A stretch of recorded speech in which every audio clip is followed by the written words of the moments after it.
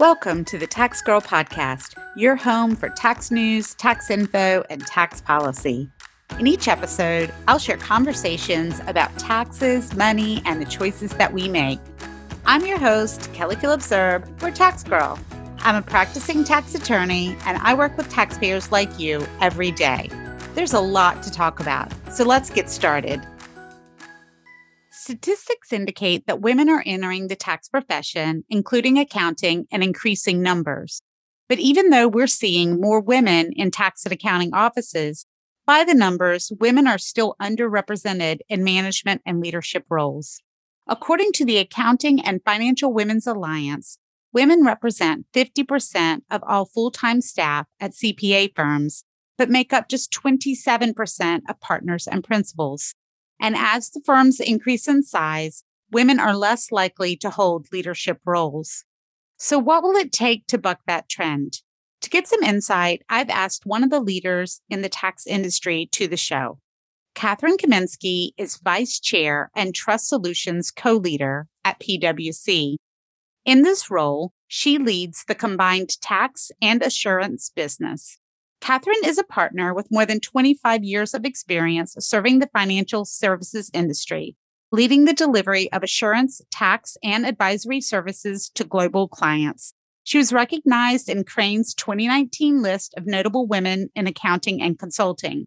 One of Catherine's key focuses as a leader is the advancement of female and diverse professionals in the firm. She is sought out as a leadership mentor and regularly speaks at universities, conferences, and PwC functions regarding career development. Catherine is also a member of the board of the United Way of New York City. Thank you so much for being here. Thanks, Kelly. How are you? I'm good. It's the middle of tax season, so I think we're all a little bit frazzled. But one of the things that actually I wanted to talk about, like right out of the gate, is one of the things that you wrote a piece, and I will link to it in the show notes for our listeners, but you wrote a piece about empathy, respect for boundaries, and priorities. One of the lines jumped out at me, especially today, because today I am just feeling it. You wrote, I have found that being open with colleagues and clients about what is going on in my life outside of work can help build the strongest relationships. And normally, like in my outline, I was going to kind of ease into that toward the end of the conversation. But today has been that kind of day for me. And it really, really resonated with that line. Because so anybody who follows me on Twitter knows my dad has been in the hospital and he's far away and it's really stressful. And I told my boss, I sent an email. And one of the first things that she said in our early morning meeting is, how are you? Like that was right out of the, like, how are you? And, how are you? How is your father? And I thought that was so important because and I say this in context of, I have just had a recent speech that I gave at a tax class. And one of the women sent me an email afterwards and asked about balance because this was something she was worried about as a parent. And I do think that especially women, we hold to this standard that you're not supposed to talk about stuff, right? Because like stuff outside of tax, because it makes you look weak. And I love that you wrote that in the piece. And I was wondering if you can, because you're in a position of leadership at one of the largest accounting firms in the country. How did you find that line? Like what made you in your career know that you could say that? Because I think a lot of women are afraid to talk about stuff that's going on in their lives. And I don't mean like, the minutia, but like things that actually affect them, especially during the pandemic. So what kind of led to you feeling like you wanted to be a role model and say that out loud? Yeah, first of all, I do hope your father is doing well. Oh, he is. Thank you. So, it is such a great question. I'll be really open. So I was a young partner and I had 3 kids under the age of 2. So I had one and then I had twins, which was a bit of a surprise, right? Mm-hmm. And at that point, I, realized that is part of me. Like they also would get up at, I swear, 4:45 every morning. And that was just their routine. And so someone came into my office once at like 9. They're like, you look kind of tired. I was like, I am actually, because my kids get up at 4:45 in the morning. And we kind of laughed. And he said to me, oh, I'm happy I know that, because next time, like, I'll take you for a coffee for our meeting. Right. Oh, wow. Yeah. Right. Because if they don't know, they can't help you. And it does tie, in my opinion, being open, like a mentorship relationship and an advocacy relationship is a trust relationship, right? Mhm. You need to be able to be honest and tell them about your life and who you are and what you are and your authentic person. And so when it started with that from a mentor and realized it, I thought, you know what, I'm going to try it out just to see what is my team like? What do they want to know about me? And it's sort of been something. And obviously you balance it. You're not going to Mhm. say every day that, but, and then when you got into this pandemic, at the time I was actually the managing partner of our New York office and things weren't okay, as you know, right? Mhm. People were not feeling very comfortable, and so it was okay that my kids were home all of a sudden and that they were coming into the videos and trying to say hi. At the beginning, I was like, oh no. And then I thought, you know what? This is sort of our lives. So we're going to be here and sort of let people see it. And I think all of that has led me to really, I believe it. And I also think just building relationships, and I'm sure, Kelly, you agree, and all the different things you've done is the best part about our job sometimes is meeting people, building relationships, working with people. But a relationship isn't only a business relationship, Right. right? You got to actually know the person. So that's where it all came from for me. Yeah, and I think I love that because I think it's so important, especially when, you're looking at the numbers from the employment stats and you're seeing that women are leaving the profession during the pandemic. I mean, women are leaving the workplace generally, but also the profession during the pandemic. And I do wonder how much of that, I mean, some of it clearly is driven by things like childcare, but I wonder how much of that is at least the perception of a lack of support. Yeah, I think that it's, we talk a lot about how are you and really meaning, right? Because everyone has different things going on. So, it's interesting. People go first a little to the child care system and how can that help and how can we help them? But as you know, it's a lot of different things. People are worried about their parents. It's a little bit of the sandwich generation too, right? You're Hmm. worried about everybody. And so I think having the open conversations, and then, most importantly, one of the things we're really focused on is if you can talk about it, then we can help you, right? Because flexibility comes in a lot of different ways. And if we know what you need, we want to make sure we can give you that flexibility. And it's not just a 9 to 5 job because it isn't, right? As you know, in Right. public accounting, it's not. And so if you need the job to be 8 to 6, or if you actually need the job to be 10 to 9, like let us help you. And the more we know, the more we can do to help you. And that's why I like to tie it back into like telling your story so that people can actually help. Right. And one of the stats that you cited in your piece, which I found remarkable, is that PwC did a workforce pulse survey, and the majority of women aged 35 to 44, including working mothers, said they feel stressed or anxious, with 70% feeling unable to ask for help in managing work related stress. That's an incredible number. Yeah. It's hard, right? Like when you're trying to balance everything and then you don't even think you can, it just does add to the overall stress and strain. And sometimes it's just telling people, it's okay to just take a moment to breathe. That sounds so small, Kelly, but it's so important, right? Hmm. And Yeah. just turning off your camera every now and again, that's okay. It's really okay. Right. And I think it's especially hard. I talked about this on Bill Sheridan's podcast. I think it's especially hard this year because with the pandemic, yeah, the workload is hard, right? Hmm. The tax season never ended last year. But one of the other things that I think is really hard is, in addition to balancing all of the stressful things at home, you have clients that you're talking to, some of whom aren't sure that they can keep their businesses going, some of whom are worried about losing jobs, companies that thought that they were expanding that maybe aren't now. I think that sometimes you feel like you're the counselor for everybody. And then you go home, and of course, you have to be, or some of us are home anyway, but you feel like then you have to listen to the kids too. So, when you talk about providing an outlet or a moment to breathe, I think that that's more important than folks even realize. Absolutely. Because the one thing, that I've always said, I used to be on the road a lot. I traveled a lot. I'm home now, as you know, and starting to get back on the road, which is nice actually. But it's a little unfair, I find sometimes to the family because you're there, but you're not there, Hmm. right? Like they see you, Yeah. right? But you're Hmm. you're working. And so for me, even that time to breathe so that they can be part of you and you can sort of go back to some normalcy. So I do like the one thing someone asked me, we try to eat together dinner together as a family as much as we can.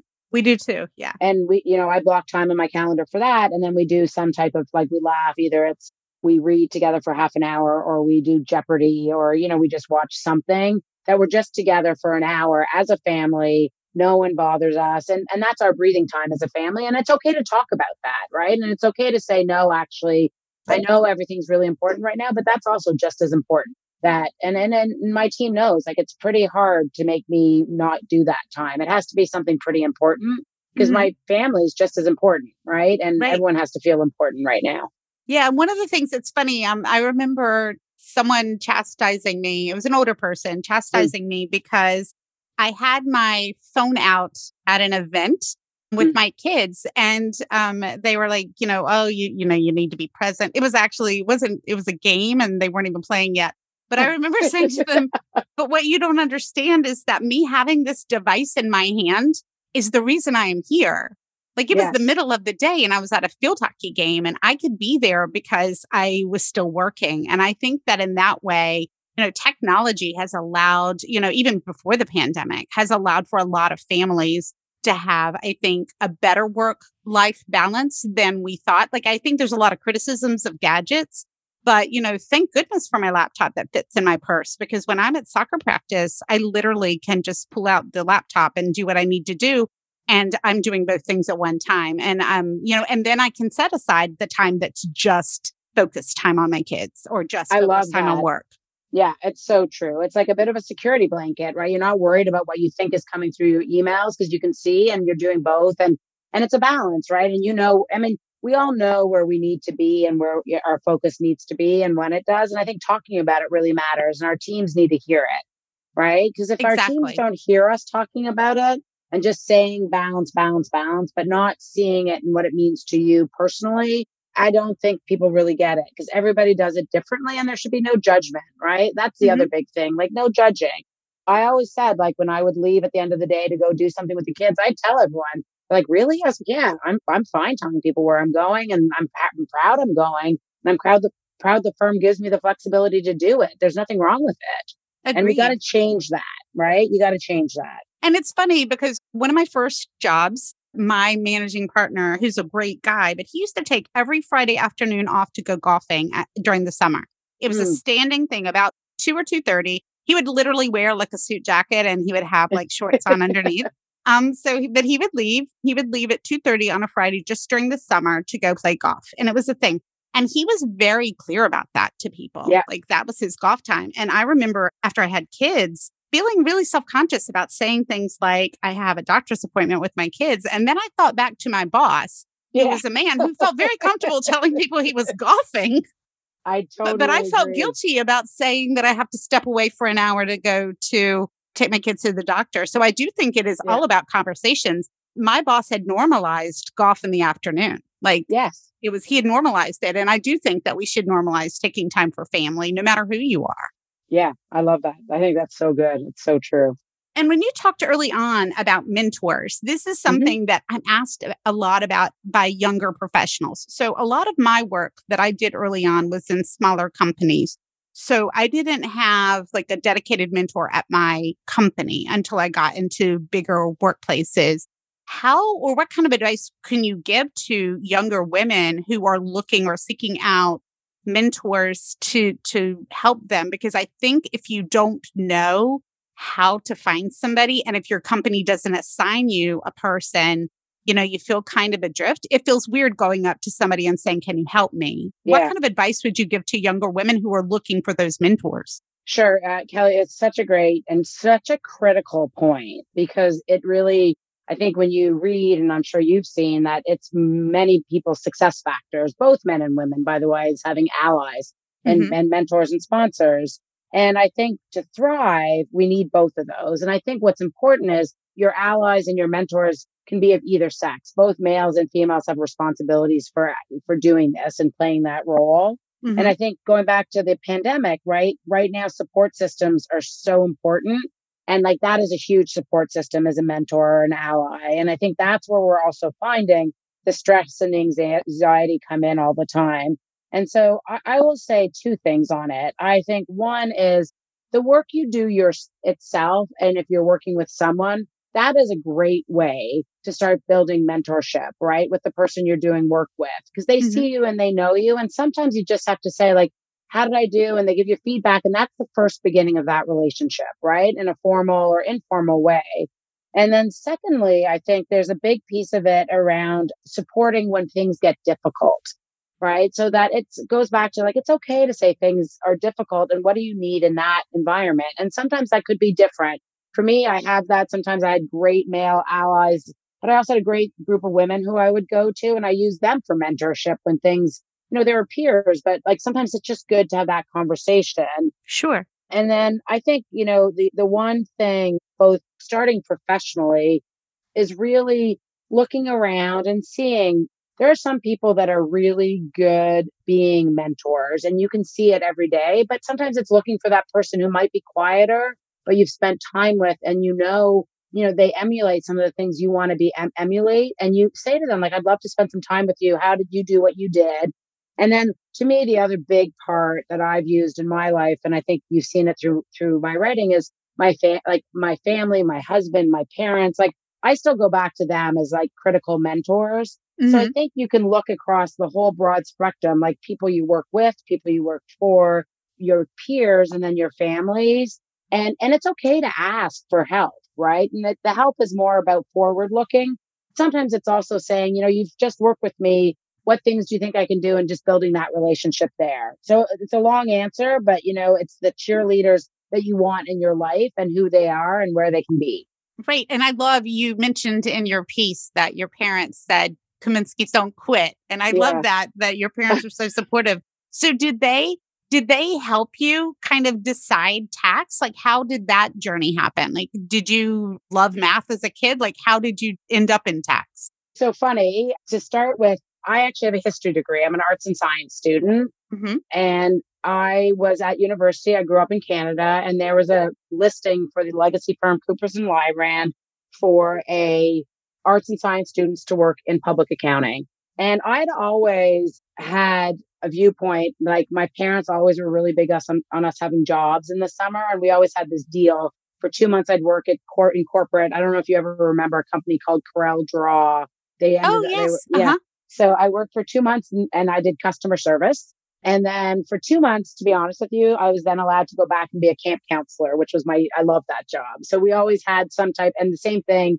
Sort of my parents were big believers in professional designations. And the plan was I could do an arts degree, a history degree, as long as I thought about what was next. And here it was like serendipitous, right? This job for an arts and science student. And I went work full time. And the firm at the time put me back to school part time at nights. I went and did all my accounting classes.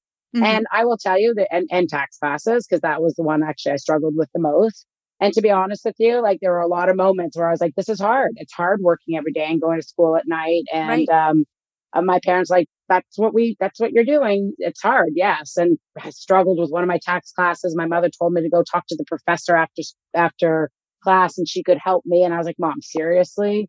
But sure enough, I did it because I listened and it was an incredible female professor. I had happened to take personal and corporate tax together. And so I said that to her. She kind of laughed and she helped and I got through it. And then I moved to the US and did my CPA. And, my background is a little different, right? I am not actually a typical tax leader. I spent most of my career in the assurance side. So I've just become a tax lover in the last 8 months. Oh So wow. when I was asked to take on the tax leadership role, I had a cross loss because of the work that I did. And so now I'm in tax and really enjoying it. And I always I think of it just generally public accounting. Once I got through both my CA and then my CPA, I think the things that I love about it, yes, the math, and I got pretty good at that, but also just the client relationships, the working with the teams, taking a step back and having, and I'm sure you feel this also sometimes, just being able to work through an issue quietly on your own. Hmm. Like this job across the board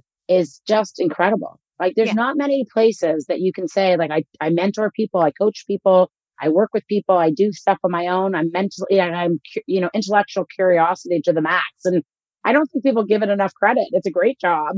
Oh, sure. And it's funny when you mentioned being a history major. So I was too. And I always loved to write. And that was my favorite part of law school, actually, was writing because the problem solving, like when you talk about working quietly, I love that. I love somebody saying, here is my problem. I need Yeah. to fix this. And then I get to sit there and figure out how do I fix that. And then the relationship piece, of course, is when you fixed it, you've made that person's life so much better. And I used to joke with a lot of my clients because I did a lot of controversy work. And I would say to them, like, I remember an older woman grabbing my hand and saying, I'm so glad we came to you because she was able to sleep at night, like Yeah. once the problem was resolved.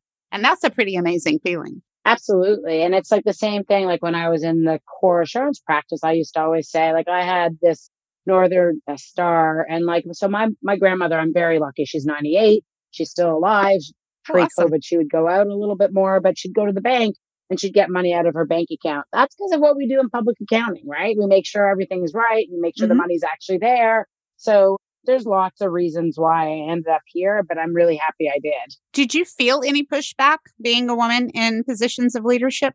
I think, it's interesting. Over time, confidence to me, like I never know if you feel it because every now and again you're questioning yourself, right? Versus is Hmm. someone really questioning you. So I think, a lot of times I did a lot of things to make sure I went in with a lot of confidence to different things. And like I always have a little song. I used to walk to my client from our offices at 42nd Street to 47th Street. And I always listened to a very empowering song to make sure I went in there with, that feeling that I knew what I was doing. And I think that I've been very It's like your lucky. baseball leadoff song, Totally. right? Yeah. Exactly. Exactly. And it was really important. Everyone laughs at it, but it's just true. And by the way, it gives you time to think, right? When you're listening to it. Hmm. But I've been very lucky in my career in the sense that I've had really good sponsors and advocates who really made me feel good about what I was doing and the progression of how I was getting there, right? We always used to talk about it, what made sense next, so that I always felt that I belonged in the room. And that's a Right. big feeling. And I think a lot of it was due to their sort of constant and continual support. And that's why I am such a huge believer in advocacy because, it's hard to sometimes ask for something. Sometimes someone needs to ask for you. But the Hmm. real secret is, are they there to support you when you're in the role? And I think I've been lucky that I've always gotten that support.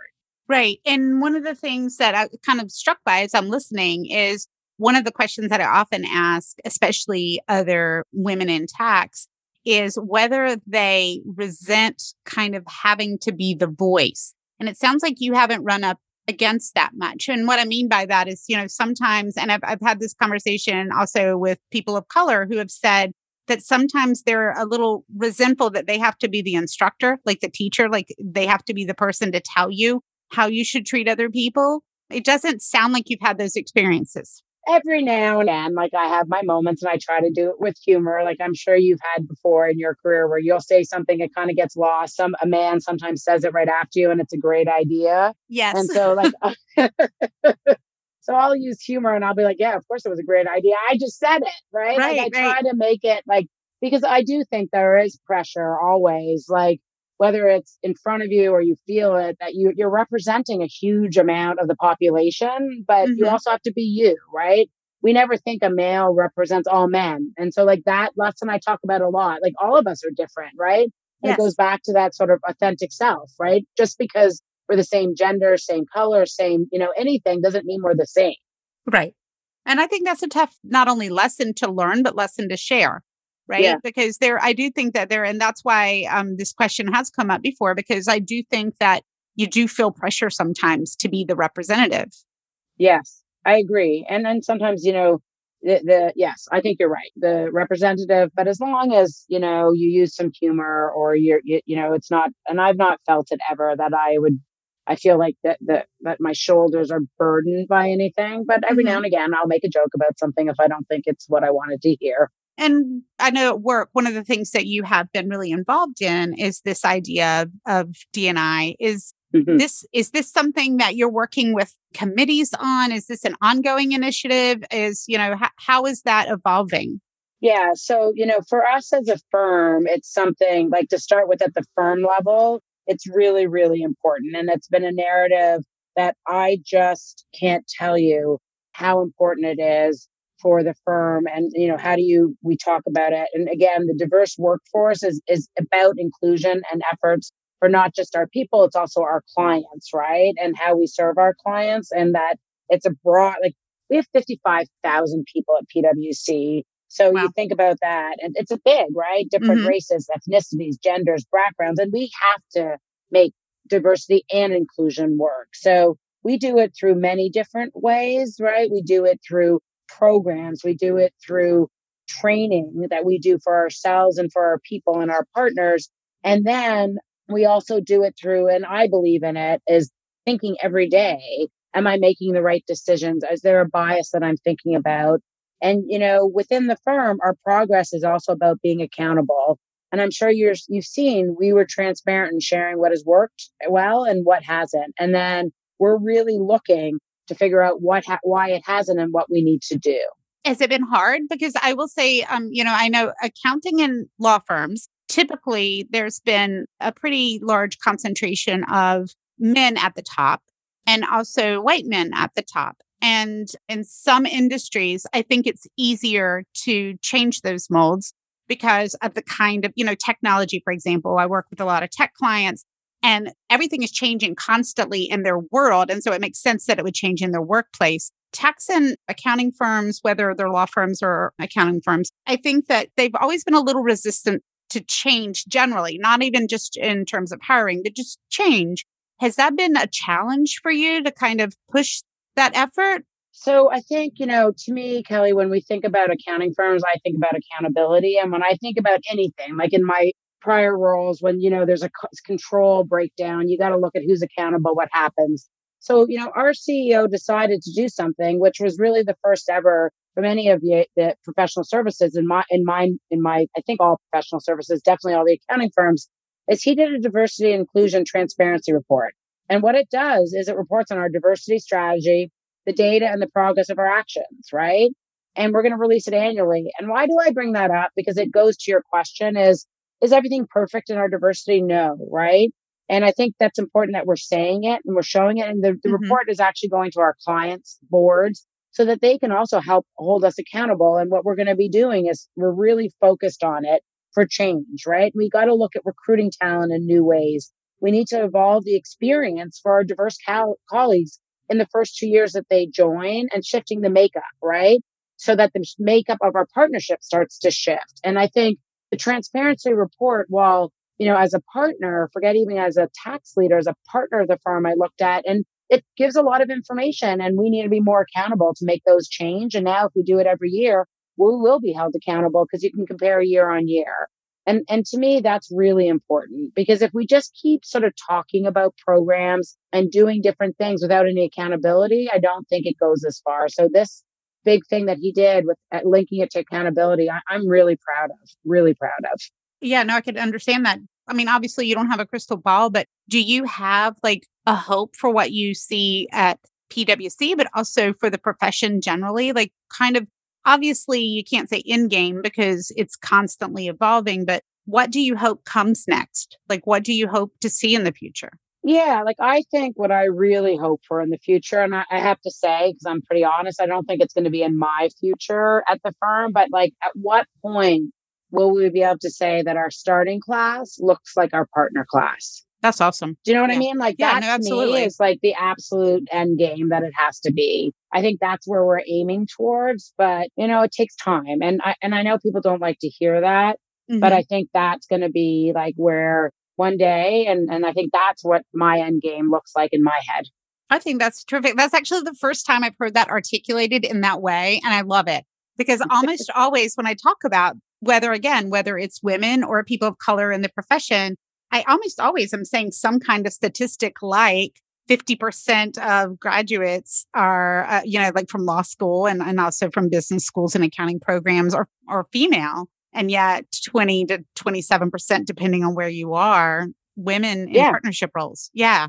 That's amazing the way you've said that. I love it. Oh, thank you. And like I also bring it home too. I have 3 boys, and like we have a lot of fine discussions about it. And we were having this. One of my sons is a big debater, and we were debating something, and he kept using he will do this, and I was like that there are women who do those jobs too, and we were joking, but we bring it up all the time, right? And Mhm. like going back to sort of at the home stuff, like I was very lucky and like I tell the story because it is one of my favorite stories. So my mother works and my father still works. And I used to try to go to art class with one of my sons. And on a Friday. And he said to me, I said, "Oh, but I'm going to be class with you tomorrow and we're doing embroidery." Right. And he's like, "Mom, do you know how to sew?" And I was like, "No, actually, I don't." And he's like, "Does grandma know how to sew?" I said, "No, I don't think she does either." He's like, "That's okay, because grandma taught you to work hard and never give up, and Papa knows how to sew." Oh, So I that's thought, to me, that was a wonderful. win, right? Yeah, yeah. So those are the little wins that'll hopefully end up being much bigger wins and when they're in the workforce next. Right. No, so my background is a little different in that I come from the rural South, and I'm Mm, a first generation college grad. And it's interesting to me because there was a lot of pushback in parts of my family, not my mom and dad, but parts of my family about me going to college. It was considered something that women just didn't do. yeah. And it's funny because it's one of the reasons that I feel really strongly. I've worked from home for a really long time. Even when I had Mm, an office, I was almost always home so that my kids could see me. And one of the reasons was so I have two girls and a boy.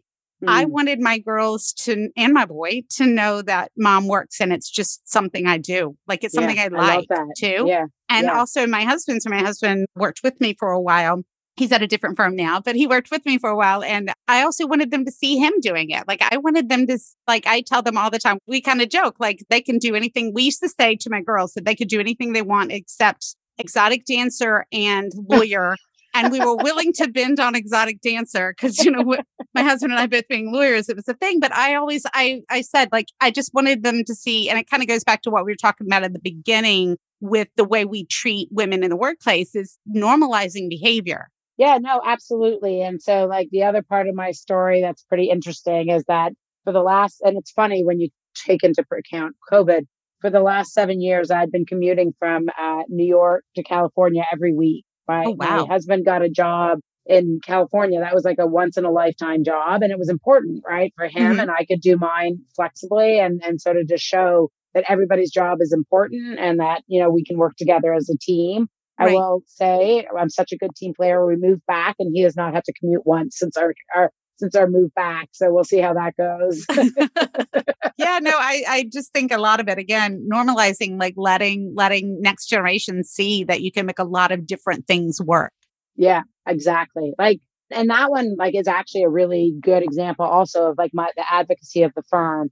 When that happened, it was like such a great. I mean, honestly, it was a great job, and I said you should go for it, never thinking as a very supportive wife that he would get the job, but he did.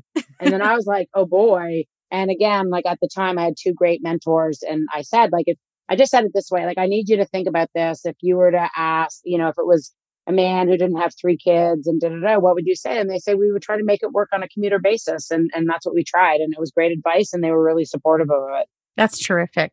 Yeah, Well, thank you so much. This has been an amazing conversation. I love it. I love like the direction of normalizing behavior and talking about how people are so different. I am hopeful that a lot of my listeners are inspired by it. If you wanted to be found and my readers my readers and listeners wanted to find you either on social media or on the web, where would you send them?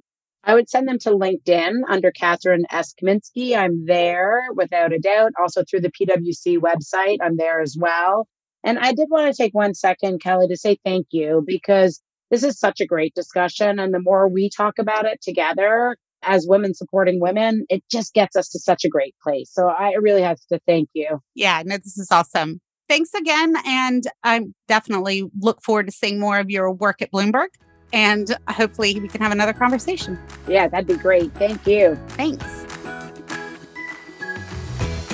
I'd love to know what you thought of this episode.